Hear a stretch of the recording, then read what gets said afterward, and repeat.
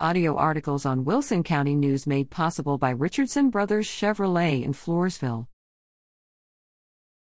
Body found in Hobson, 2 arrested. 2 people have been arrested after an anonymous tip led law enforcement personnel to a body in Hobson. The body was located on or about June 23 on FM 81 in Hobson, said Floresville Police Det. George Ortiz, following a Crime Stoppers tip. A positive identification had not been confirmed as of press time July 11, pending a medical examiner's investigation. Investigation into the incident began with the Floresville Police Department, then led to collaboration with the Karnes County Sheriff's Office and Texas Rangers, Ortiz told the Wilson County News July 11. Karnes County Sheriff Dwayne Villanueva confirmed 2 individuals are in custody in relation to this incident.